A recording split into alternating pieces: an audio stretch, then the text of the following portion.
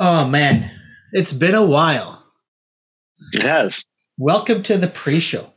Yes, welcome to the pre-show. Welcome to the 2022-23 season. I always feel that September is more of a new year than January. It feels more of a new beginning. It's been years since I've been in school, but I don't know. What do you think about September? September is a very busy time. September is back at the podcast. September is back to school. Yeah. Not necessarily for my kids, but for my wife. Uh-huh. Oh yeah, that's right. September is the start of the fall. Yeah. How's that? Or autumn. Yeah. Autumn. Yeah, no, you're right.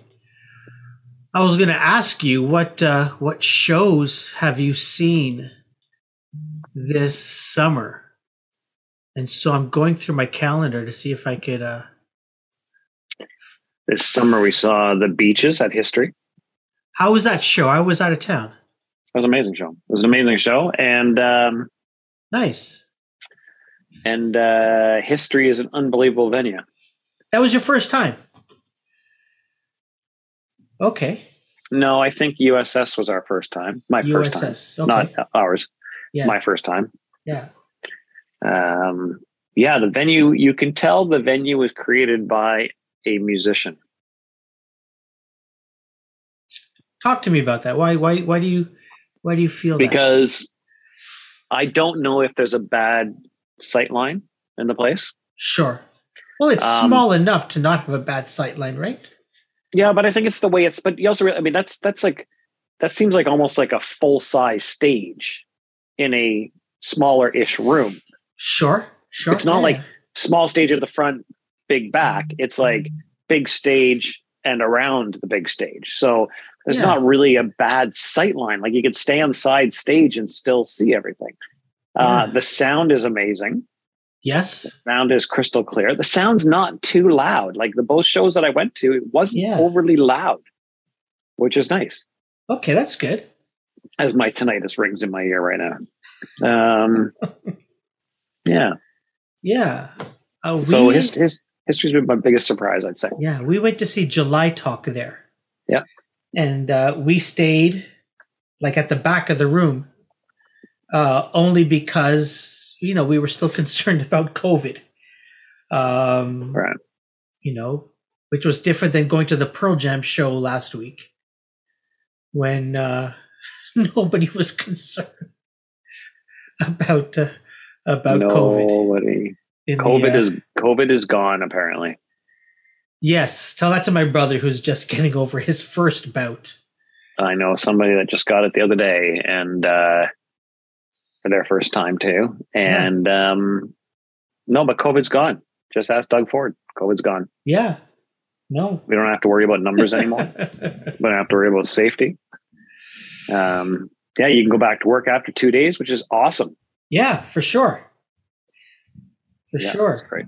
But excellent. So you had a great concert. I had a great concert. I feel like we didn't go to too many shows. I mean, I saw some live music in Europe, just on the streets and, but saw a great like rock orchestra in Florence.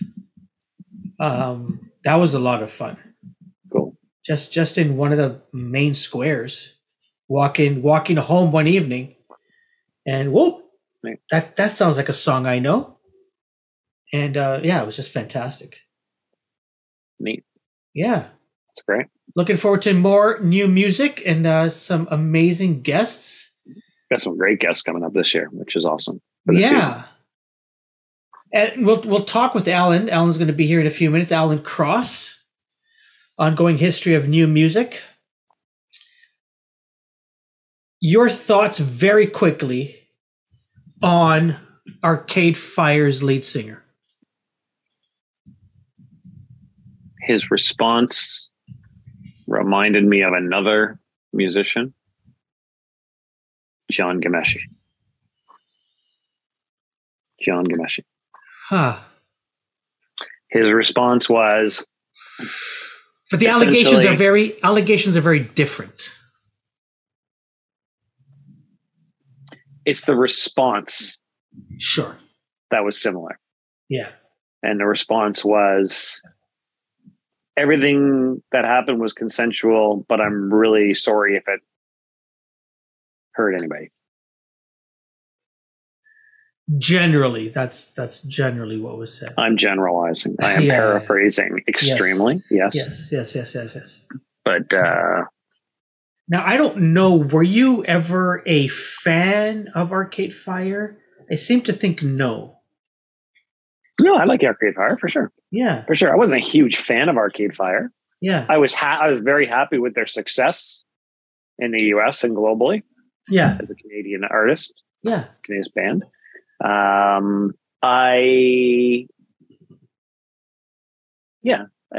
mean, I wouldn't say I was a huge fan, but I did like their music for sure. Yeah. You said that in like past tense. You did. So I like their music. Yeah. we've had this conversation. How many times have we had this conversation? And we will continue to have it. Yeah. We'll continue to have that conversation. Talk about Michael Jackson, right? Like, yeah. Like, can you separate the love of the art from the creepiness of the person? I don't know. And to each their own, I'm guessing. Yeah, it's for sure a personal thing. It's not even to each. I mean, it is to each their own, but it's more complex than that. It's very much each person's decision on whether they can do that or not. And I totally understand the people that can't. Like, I totally understand that. Yeah. I don't fault anybody for that. Some of the best live shows I've been to have been Arcade Fire shows. They really know how to get a stadium crowd or even an arena crowd. Actually, I've never seen them in a stadium, but arena, they know how to get an arena crowd jumping and hopping for sure. Yeah, it will be interesting. They're still on tour. There's still thousands of people that are going to their shows. Yep. And at the same time, musicians like Feist I think she played one show with them and then decided, not to. I thought her response was quite interesting. And it was something I'm going to paraphrase again, but I'm going to be a little less general than the last time. And her response was, I can't help by being here. I can't help by leaving. I just know I can't be here. Again, I'm sure I'm butchering it, but essentially it's very interesting. Yeah. If I stay, I can't help. If I go, I can't help. I'm not going to do nothing. Nothing's going to change because of it, but I just know that I can't be here. Yeah. Yeah, that was interesting. Yeah. Yeah. And I'm sure it's a way, again, when we talk about separating the artist, their music and their personal life. Yeah, she said, I can't solve that by quitting and I can't solve it by staying, but I can't continue. Yes, thank you. Yeah. Yes. That's way more eloquent than I put it. Yeah, well, those are the actual words. All righty. Well, let's get on with the show and the music. And that's the pre-show. That's the pre-show. Sometimes that's the thing I forget to do. I've done that. Yeah. Have you done that with like guests though, or just yourself? David Bowie. Tell me about that. Wow. Like what? Okay, normally we'd wait and start the show, but go ahead, please do. I was invited to talk to him back in 1990. I had him all to myself for 30 minutes. I was so flustered by the whole thing that I forgot to unpause my tape recorder. And so you have 30 minutes with him. Mm-hmm. At what point do you realize that at the end? Oh no! After he left. Oh my God. And then I met him later, and I explained what happened. This was years later. And he put his hand on my shoulder, and he looked me in the eye and said, "Well, that was stupid of you, wasn't it?" Wow. Yes. Wow. Yes. Well, sometimes it's good to just have those conversations that it's just, it was shared just between the two of you. Yeah. Yeah. I have no idea what he said. Not a clue, because I was so starstruck by the whole thing. But anyway, I haven't made that mistake again since. Wow. Hi, the following podcast is brought to you by Radical Road Brewery, the best craft beer in the heart of Leslieville. Find them at 1177 Queen Street East. That's Radical Road Brewery. Hi, I'm Alan Cross from the Ongoing History of New Music, and you are listening to Welcome to the Music.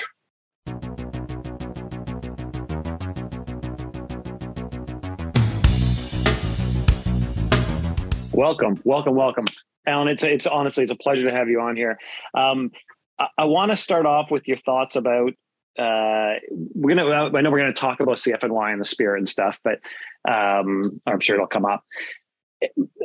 I remember one night, and I say this because just a couple of months ago was the anniversary. I remember one night I was getting ready for bed, and my wife said to me, and I can't remember whether it be maybe before Facebook Messenger, but Facebook, ICQ, MS Messenger, whatever it was. And she said, Jive's trying to ping you, to message you. And I thought, oh, okay. So I went up, and he told me about the passing of Martin Street. Oh, okay. And so I know this is sort of, I'm hoping we turn this more into a positive, but what I'd love to start off and just get your thoughts and your views of, Martin and his influence on sort of Toronto radio and that, if you don't mind. Well, okay. Martin was one of the very first people I met when I moved here in 1986. I was the overnight person. Martin at the time was running the Video Roadshow. I was making no money at the time. I was working 6 days a week, making $17,500 a year. And the way that we were able to make extra money as announcers was by doing video roadshows. So at $17,500 a year, I did as many of these video roadshows as I possibly could. So I was out with Martin quite a bit, Fridays and Saturday nights, wherever I could pick one up. And that's how I got to know him. And later, when he took over for Chris Shepard, he became a full-fledged on-air person. And then after that, I ended up becoming his boss when I was promoted to program director of The Edge in 2004.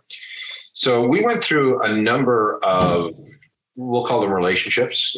First it was I was looking up to him because I was asking him to show me the ropes, really, and to break me into the station and the culture and the city and everything else. Then we were co-workers, and then I was his boss. And each of those relationships were substantially different from the other. And when I was his boss, I understood that he had a lot of demons. He had a lot of problems. Martin was always he had tax problems. That was a big thing with him for a long time. And then he fell in with the wrong crowd, and there were some drugs involved. And when I was his boss, it got pretty bad a couple of times. And I, had to, put him in rehab and had to go pick him up once or twice. And he didn't show up for work a few times. But because we went back so far, I wasn't about to let him fail. Not on my watch. And even though my bosses pressured me to get rid of him because he was a problem, I wouldn't do it because I didn't want to. I knew that if he didn't have the structure of the radio station, that he wouldn't last very long. So I kept him on staff and tried to do as much as I possibly could for him. I don't know. I guess I did fine. I obviously could have done more somehow. And then I moved into a new job. New guy came in, made some changes, and those changes included Martin being terminated. And it was shortly after that my predictions came true, and that he had died. And it was a Monday night when the word came down. I got a text from his girlfriend, and it was like, oh no. Oh, no. Mm-hmm. And yeah, I mean, severely missed. He was so popular amongst the staff. He was so popular amongst the listeners. And Martin had been around for such a long time. Like he started, I think, in 83 or 84. He was helping Earl Jive as sort of like a semi-intern kind of thing. And because he had been around for so long, and because he had this sort of Peter Pan persona. He was always this young guy. No matter, it was his 40s, mid 40s, but he was still, acting like he was and living like he was 21 or 22 or 23, which was his charm. And there were a couple of generations of alternative fans in Southern Ontario who went through a rite of passage with Martin, which means as soon as they turned 19, they went to a live to air with Martin. It could have been on a Thursday, could have been on a Friday, could have been a Saturday, could have been a Sunday, whenever. And Martin became this rite of passage for them. So when he died, that affected an awful lot of people, an awful lot of people. Mm-hmm. Yeah. Thank you for sharing that. It's way more intimate than I anticipated when I asked the question. So thank you. And when you talk about his persona, I do remember, I was with an independent band and we had one of our independent tapes ready to go. And Earl brought us into the listening session where, you listen to the releases, and he said, "Oh, here's a tape to put on." And so he played our stuff, but whatever. No, that's not the thing. But it was when, War Pigs was covered by Faith No More, I think. Yes, was it Faith No More? I think. And so they played that, and I remember Martin on the floor flopping around like a fish, like just the personality you're talking about. So anyway, I've got goosebumps. Thank you for sharing that. I really do appreciate it. I really do. So yesterday there was this event. Chronicling the Toronto Rock and Roll Revival of '69. Yeah. Many people call it the Forgotten Festival. Yeah. I don't know if I was intimately aware that this had happened, but it's very interesting to read up on. And apparently it was a festival that had long-ranging impact in music. Yeah. This it was on September 13th, 1969, so 50 years ago. And it was originally billed as an opportunity to see the rock and roll greats of the 1950s. So Chuck Berry, Jerry Lee Lewis, Gene Vincent, Little Richard.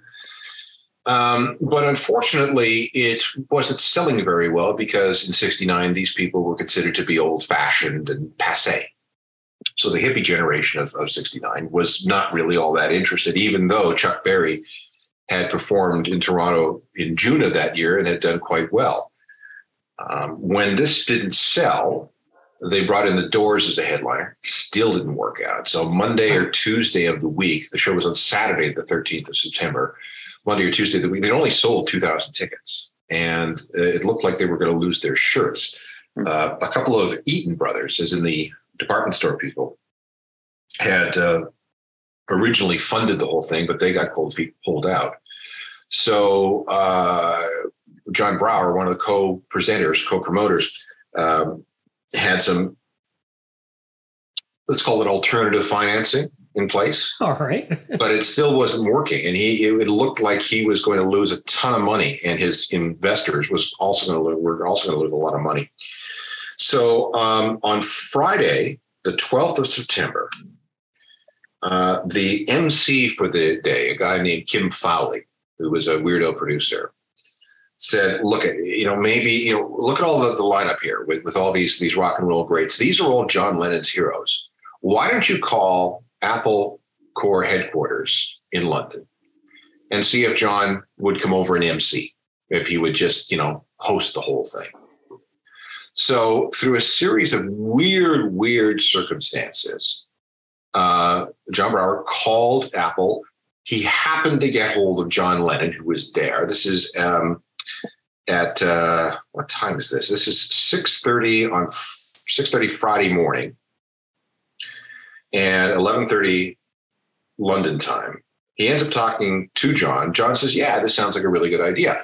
Now, at that point, John had not played a solo show, ever. He had never played a show outside the Beatles. And the last time the Beatles had played was at Candlestick Park in San Francisco in 1966. But John, hearing that all his heroes were going to be at this festival, said, yeah, okay, we'll do it. And then he hangs up the phone and he realizes that he doesn't have a band. So he calls up Eric Clapton. He calls up a young kid who he'd seen playing in a club named Alan White, same Alan White that would later go on to perform in Yes, and his German friend Klaus Ruhrmann on bass, and Yoko. And said, let's go. Let's you know what? We're going to perform. We're going to do this. So the next morning, everybody's at the airport except John and Yoko. They're supposed to take a 9:00 flight to Toronto. This is the day of the show. And they call them and they're still in bed. No, we're not going to go. Send them flowers and say, love, John and Yoko. Well, Eric Clapton, who was already at the airport, was livid, and he screamed at John and said, you promised that you were going to do this. So John is guilted to get out of bed. They rebook the flight for 3:15 that afternoon. They fly over. The four of them are in the very back row of the British Airways 707, rehearsing some songs amidst the rest of the passengers and with the roar of the jet engines. They land in Toronto. They end up at Varsity Stadium. John is absolutely almost paralyzed with stage fright. He's eventually persuaded to go on, and it turns out okay. It turns out just fine. So he goes back and has a meeting with the rest of the Beatles, a regular band meeting. They had just finished up Abbey Road. They still had a few more things to do with the Let It Be album. And so the show is on the 13th of September. This band meeting is held 1 week later on the 20th of September. And John realized that, I don't need the Beatles. The Beatles were on their way to being broken up anyway. And John says, okay, lads, I want a divorce. I'm out. Let's just finish everything up and then we'll move on. Everybody got, okay, that's fine. No problem. But we'll keep it quiet until we get all our albums out and finish up all the business that we have outstanding. So John, at that point, September 30th, 1969, decided that he was out of the Beatles. But in April, Paul McCartney bolts first and releases a solo album and announces his departure before John had a chance to. So long story short here is that this last second phone call, this last second decision to perform at the Toronto Rock and Roll Revival, and this last second victory for John, realizing that he didn't need the Beatles, the rest of the Beatles, contributed, to the breakup of the band. And this is a story that's not really told as often or as vehemently as it should be. Usually it's told that Yoko broke up the band. Yeah, which is not true. Yeah. Not true at all. Wow. She takes the rap for that. Yeah. She does. I mean, she caused some tension, with her constant presence, but she wasn't the thing that broke up the Beatles. The Beatles were on their way to breaking up. Yeah. Wow. So this Alice Cooper drinking blood from a chicken? Oh, okay. That never happened either. Okay. So what happened was Alice Cooper was this young psychedelic band from Detroit. They weren't getting any kind of traction whatsoever. They were clearing out clubs in 10 minutes because people hated them so much. But they were what we would call a B-level act, or maybe even a C-level act, brought in for the Rock and Roll Revival because they needed to fill out time during the day. And so they came to Toronto. And, this being the 60s, the guitar player was touring with two chickens. There was Larry and there was Pecker.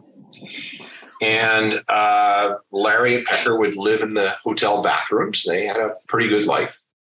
And Larry and Pecker would sometimes accompany the band on stage. So in this one particular night, Larry was on the amplifier, and Alice decided, the band was still called Alice Cooper. The singer was Vincent Fernier at that time. He hadn't adopted the name Alice Cooper.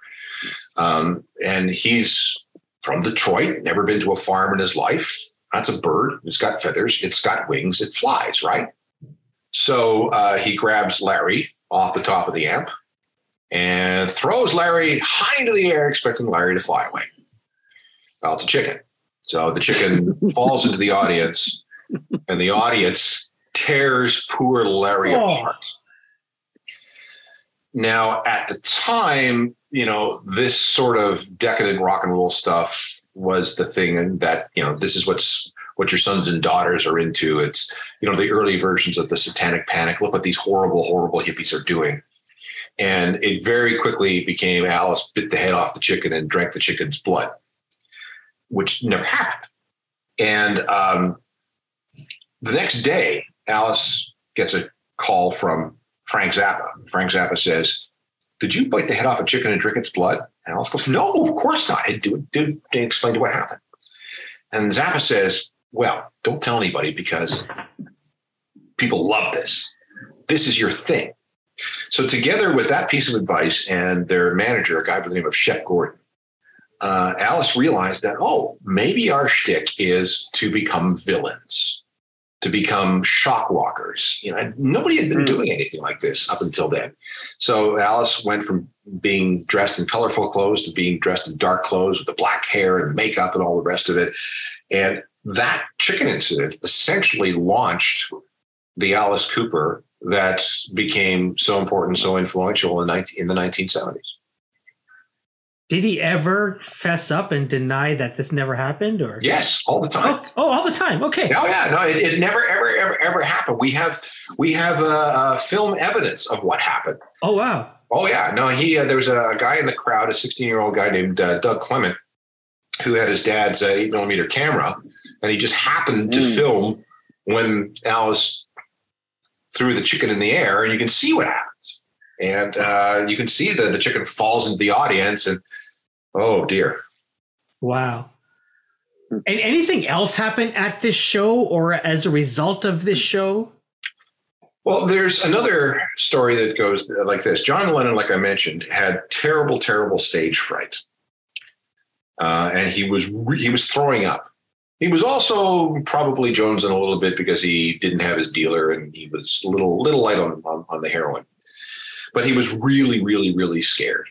And he was afraid of two things. First of all, he was afraid of falling flat on his face in front of his heroes. And secondly, he was afraid of falling flat on his face in front of all these people because he was a Beatle. He was John Lennon. So Kim Fowley, the MC, decided for some reason that he made a request of the crowd. He says, "Listen, we want to make this a wonderful, peaceful welcome for John." So back then, everybody smoked. And he said, "Take your lighters out and put your lighters in the air like this is like we light up the stadium with candles." So the lights were out, everybody put their lighters in the air, and it was an absolutely astounding view. These little flames, 22,000 people holding up lighters. And it was enough to bring John out, and that's how they started their set. Huh. This also is the start, we think, of the tradition of holding up lighters or now cell phones at concerts. It started in Toronto on September 13th, 1969. Wow. That's, I had as you're telling the story, I'm going, okay, so I see where you're going with this. That's fascinating. In fact, it actually sort of is a question I'd love to ask you in terms of, we've gone to the cell phones and holding that up for the light now. I'd love to, because I've had conversations with Chuck D from the Salads and I'm Mother Earth and a bunch of other buds, Mike Turner from Our Lady Peace Night about this. I'd love to get your view on the thoughts of cell phones and at concerts and people capturing it and taking photos versus being in the moment, because there's such polarizing views on that. Right. So there's two ways of looking at it. First of all, people want to have their communication devices with them wherever they go. The problem is that people, for some reason, believe that they need to capture and document everything on their phones for just in case. And I can't believe that a lot of these people go back and watch these videos, on a small screen with bad sound, but they do it anyway because I don't know if it's peer pressure, it's a meme. I'm not entirely sure. Then we have people like Jack White who have this bag. It's called a Yonder bag, and you walk into the show, you are given this bag which locks your phone inside. So you can't touch it until you unlock it on your way out. And this forces people to pay attention to what's going on with the show. And I kind of like that too, because for the first bit, it's like, oh my God, what am I going to occupy myself with if I don't have my phone? But as soon as the music starts, you go, oh, okay, well, I'll watch the show. Gee, what a novel idea. And you find yourself sliding into the moment and enjoying the rock and roll show and enjoying the music and enjoying the people around you. Mm-hmm. And I went to see Jack White this past summer. And I tell you, I liked it. I liked the fact that there weren't all these knobs who were holding up their phones expecting to, I don't know what they were expecting to. It was just nice to see everybody doing what we used to do back in the old days before you were allowed to bring a phone into a show. Just enjoy and sit back and listen to music. But by the way, how was the Big Sugar? I wasn't at that show, but how was the Big Sugar cover? I hear it went off smashingly at the Toronto show. It was an astounding show. It went extraordinarily well. It's Jack White. Jack knows what he's doing. He's got a crack band. And, he took a few liberties with some melodies. So, a couple of lines had to go by before you realized what song he was singing. But, it was good. Excellent. Yeah, to watch him play, I saw him a few years ago at Budweiser. It's like you're just watching a master. Yeah, you really are. Yeah, it's phenomenal.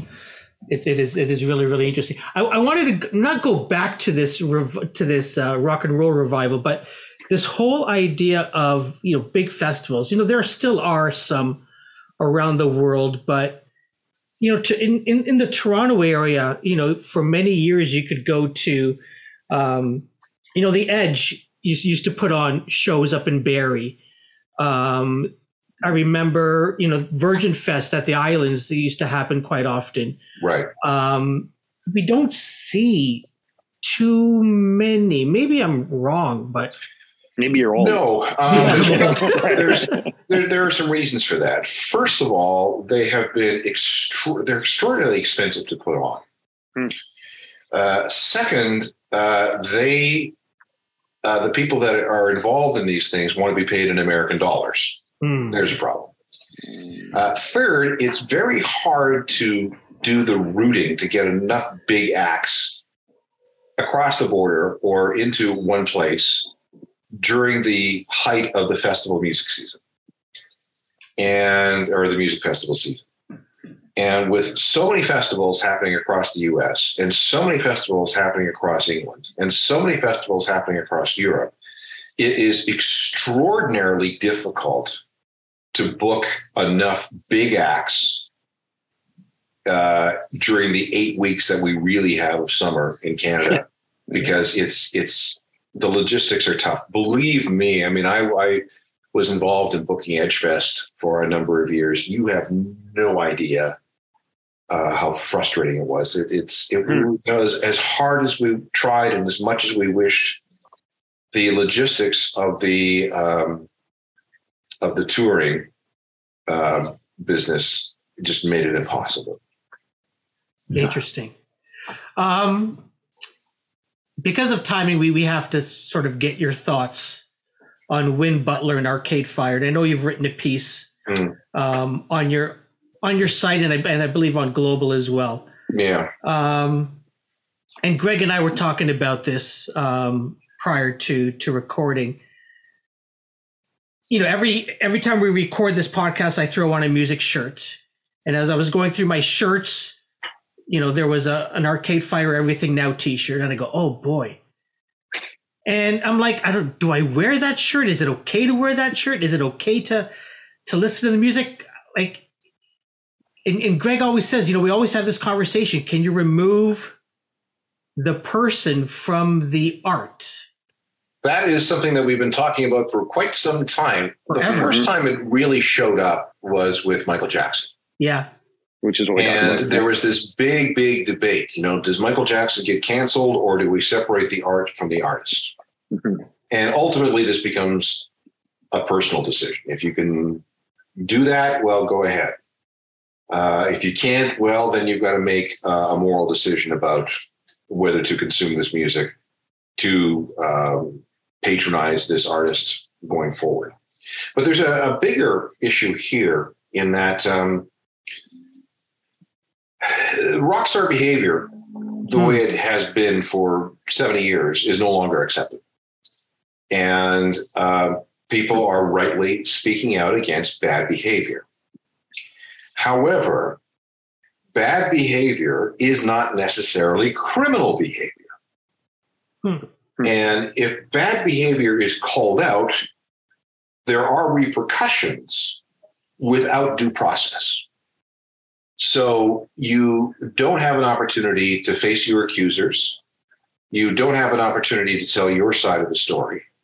You don't have an opportunity to defend yourself in any way because the Twitter mob has come for you. Mm-hmm. That's one side. The other side is, well, women have been terribly abused and mistreated for forever. And it's about time that these kinds of behaviors stop. But, okay, yes, agree. However, a stolen kiss, I can't see it being equated with violent rape. It's two different things. I mean, there are degrees. There are shades of gray involved. And because there are all these shades of gray, and because you really, can't equate, at least from a criminal point of view, equate a stolen kiss with a violent rape, or an unwanted hug with a violent rape, or a touch on the leg with a violent rape. Again, I'm not defending those behaviors, but they're two different things. And what's the appropriate punishment? Especially since we're not talking about anything with perhaps there's no witnesses. Perhaps there's no witnesses. There's no physical evidence. There's no one that has come forward to make a statement. There are no police reports. There's no police investigations. So, at the way it is right now, we have a situation where the Twitter mob is destroying lives, destroying people, as Harvey Weinstein was destroyed, and he deserved to be destroyed. The man was a pig, a predator, a sexual deviant, an ogre. But should somebody who, and I'm not speaking specifically of Win Butler here. I'm speaking about somebody who may be called out for bad behavior. Harvey Weinstein engaged in criminal behavior. Some of this other stuff, it's at best ambiguous. The problem is that the Me Too movement has everybody believing that all women should be believed, all survivors should be believed. I get that, got that. I think that's a bit too intense. I would rather it be listen to women, listen to what they have to say, listen to what they say, what happened. And then we can start digging in for the truth. Again, we're not speaking about the Win Butler thing here. We're speaking about anybody who might be accused by someone online of bad behavior, not criminal behavior, but bad behavior. And it gets really, really, really murky. It becomes trial by social media. Now, there are some cases where these sorts of things turn out to be true. Sure. Jacob Hobegard from Headley, for example. That's how this started. It escalated, and he was charged, and there you go. Okay, fine. But then there were other people, and I won't mention any names because I'll get people upset, who have been anonymously accused of things online and have had their careers completely ruined without being able to put up any kind of defense. But they're the extreme people say, hey, gotta believe the woman, so she must be right. And you know what? She may have been right, but we don't know because nothing, there again, no evidence, no police report, no video, none of those things. So it becomes a he said, she said situation. And the societal pressure is to side with the woman all the time. And I understand why. And I, in many cases, that's the right side. But then there are situations where you're kind of left wondering what really happened. Yeah. And you're right. And again, Kareem and I have argued about this, not argued, but had a discussion about this many times. Like Twitter has become this cesspool. It's become well, that's what I call it. He thinks it's great, but I no. And, well, the mob can come after you. It really can, and when it does, it's ugly. Yeah. So let's just one last thing I want to say. What is with the Win Butler thing? Mm-hmm. He says that he was these relationships were consensual. He understands now that he hurt people. He's apologized multiple times.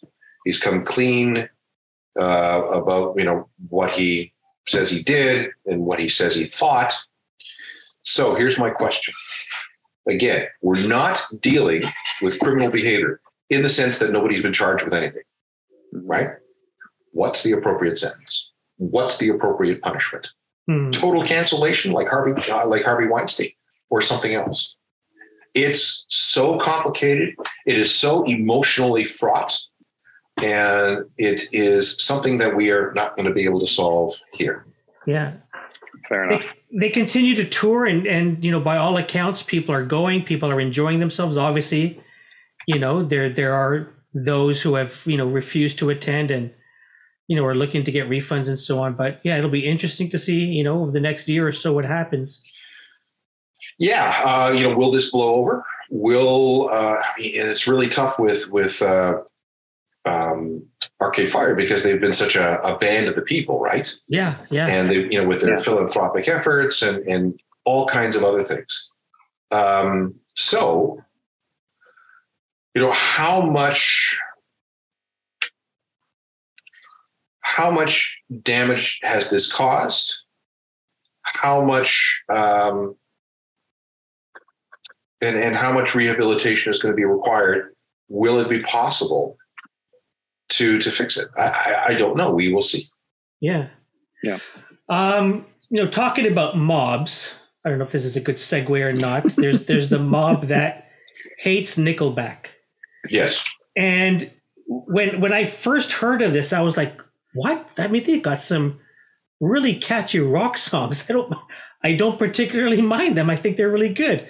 And they sell millions of albums. They sell out everywhere they go. And so I thought, you had written about I guess they've got a new release that came out that you thought was really good. And then I went down a YouTube rabbit hole of trying to find out, where this all started. Why are they the most disliked? Guilty pleasure. Sorry. We don't know. We don't know. There's a Nickelback documentary coming out next year, and I'm actually in the documentary defending Nickelback and saying that, you know what, it doesn't make any sense because they are a successful mainstream rock band that have sold 50 million records. They have fans all the way around the world, but some critics or some people in the cheap seats took some shots.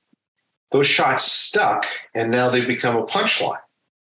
and they're not worthy of it. They really, it's unfair.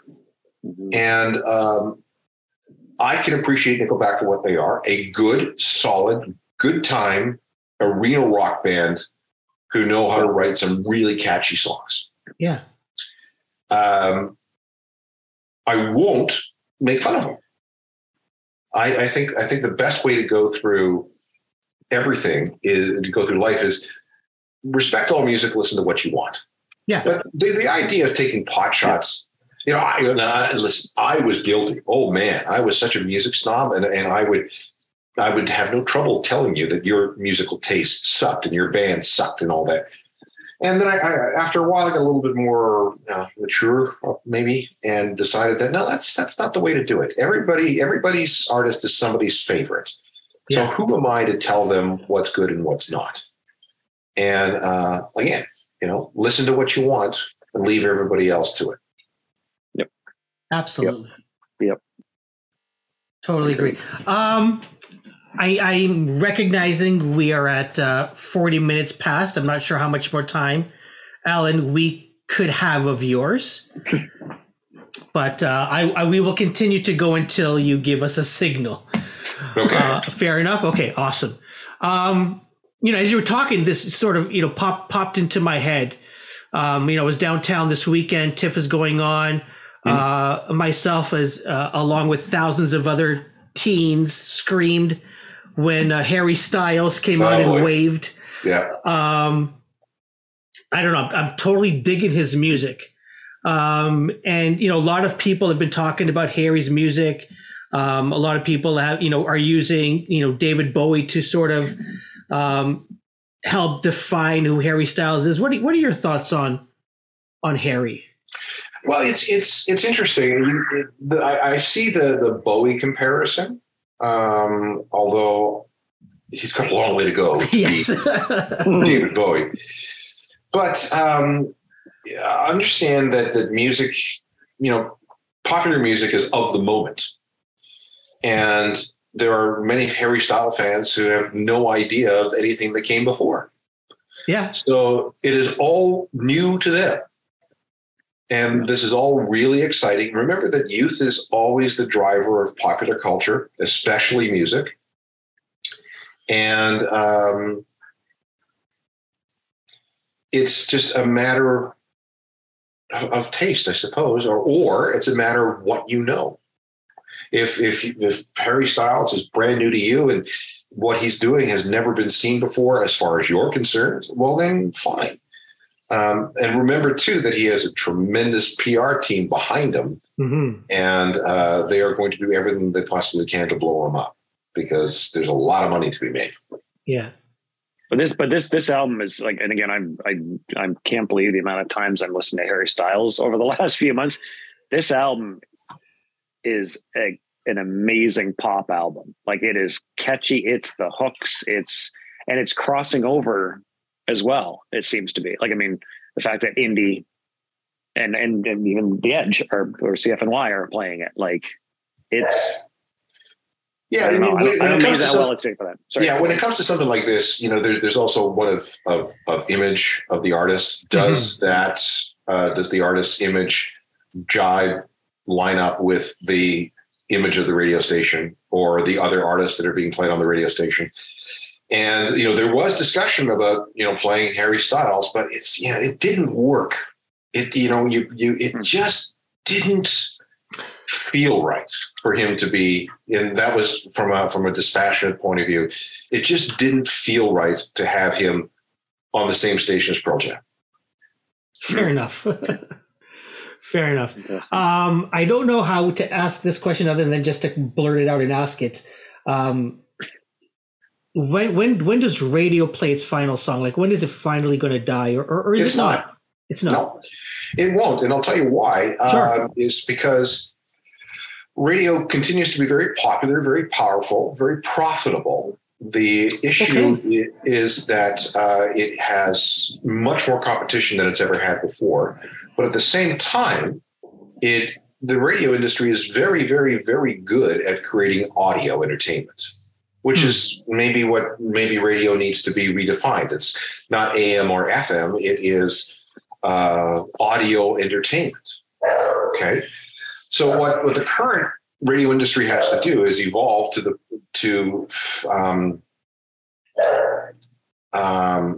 has to evolve to meet the needs of the digital generation. And there are many things that are happening right now where we're trying to figure that out. The problem is that because radio continues to work well in its current form, which is the form that it's been around in for 100 years, we got to be very careful about the changes we make. And I've used this analogy 1,000 times. It's like changing the wings on an airplane that's flying at 38,000 feet. You have to do it, but you got to do it carefully. Yeah. So nothing crashes. Yeah. And the one of the things that we're watching very closely is the march of technology. So, all right, radio has been broadcast through AM and FM for decades. Who's to say that radio will be broadcast through another distribution system like 5G or 6G?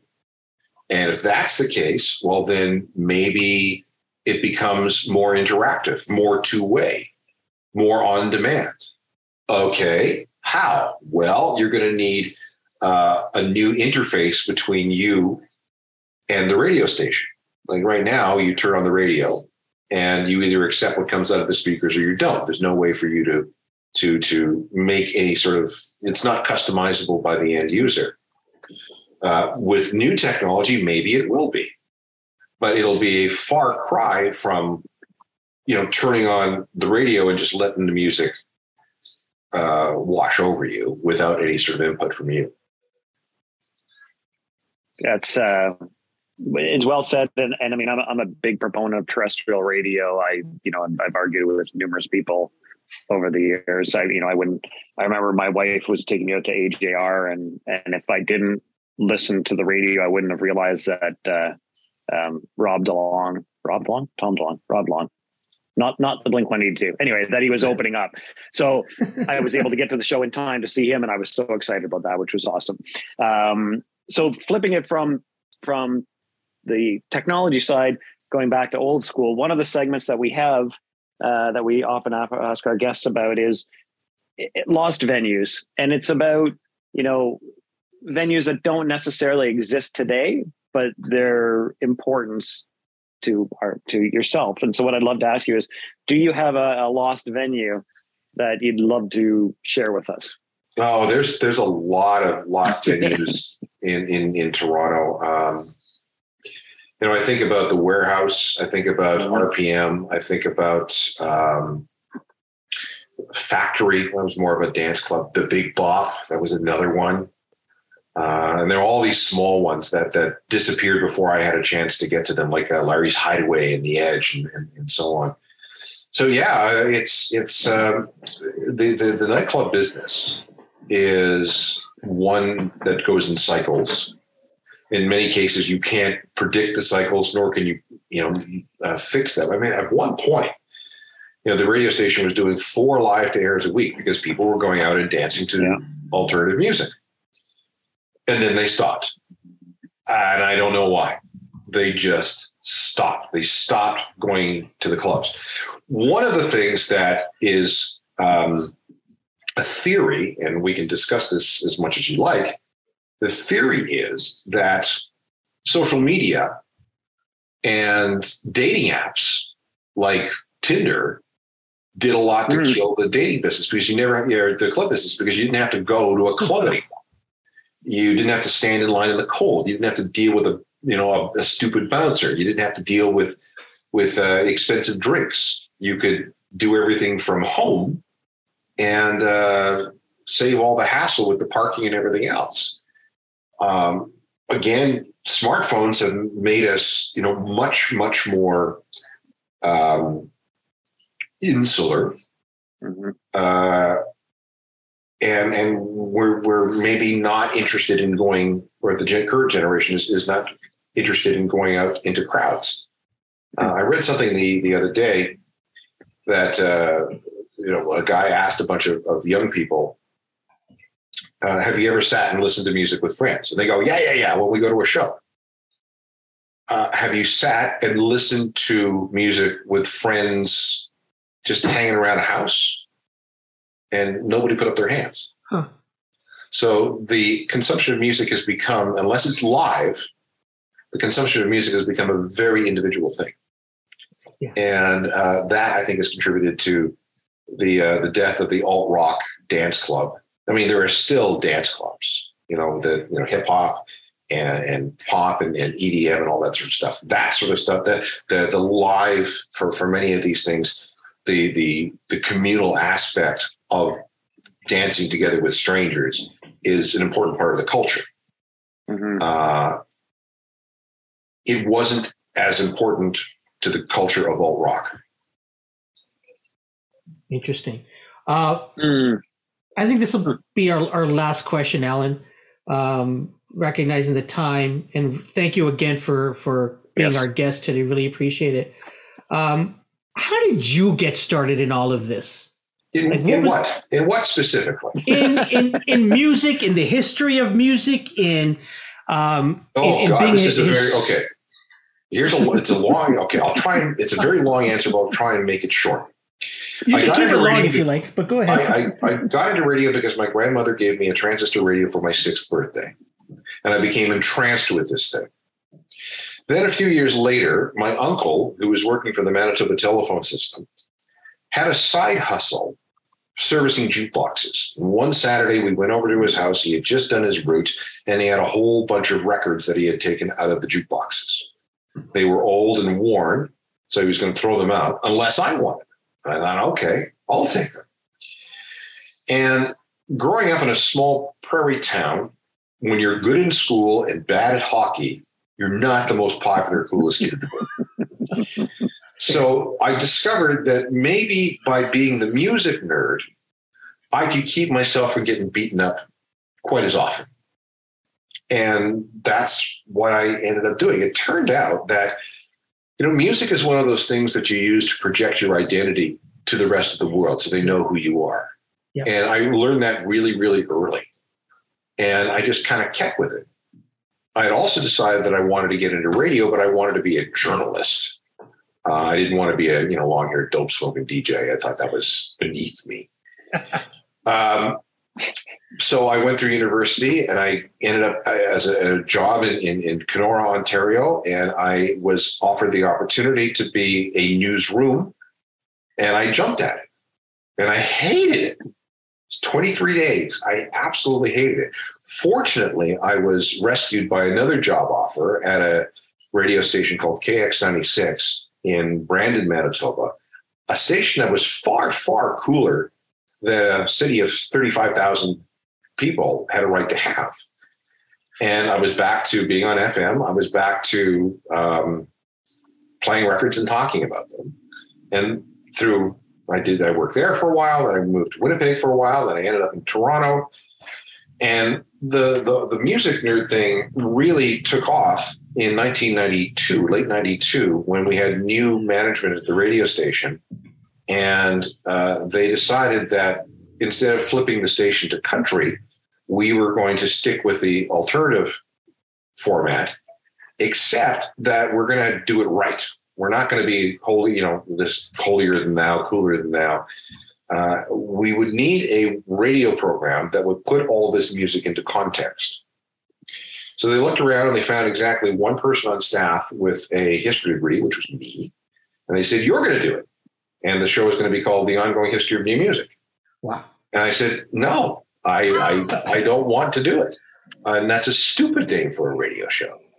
And they said, "Okay, that's fine. Here's your package. Best of luck in your future endeavors." What? Oh, okay. If you put it that way. So I accepted the assignment, and it is, let's just say it was really, really, really, really hard at the beginning because this is pre-internet. This was still quite early in alternative music history. There were no books. All I had was press releases and some newspaper clippings and whatever else I could cobble together. And I started from there. But I had decided that I had just gotten married. I had just built a house. I didn't have a lot of portable skills. So I had to make lemonade out of these lemons. And that's I guess what I've done, because had it not been for this opportunity that was presented to me, we wouldn't be talking right now.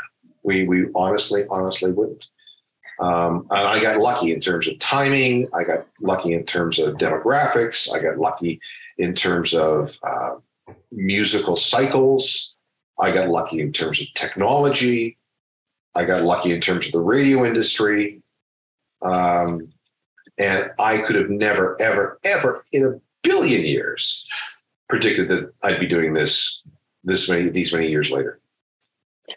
Well, Alan, I have to say, so I have 4 20-somethings. We're Brady Bunch 2 and 2. And I just want to say on behalf of them, my wife, Kelly, and myself, who we actually do, when we get together, we do sit down and put on music, and like everybody shares what they're listening to. And we love to do that as a family. We go to a lot of live shows together, and we download, when we're driving to Killington, we download episodes of The Ongoing History, and we'll all listen to them together for hours. So I just want to say on behalf, I got goosebumps again, on behalf of my family, thank you for doing what you were, as your opportunity to do, as our family loves it. So thank you.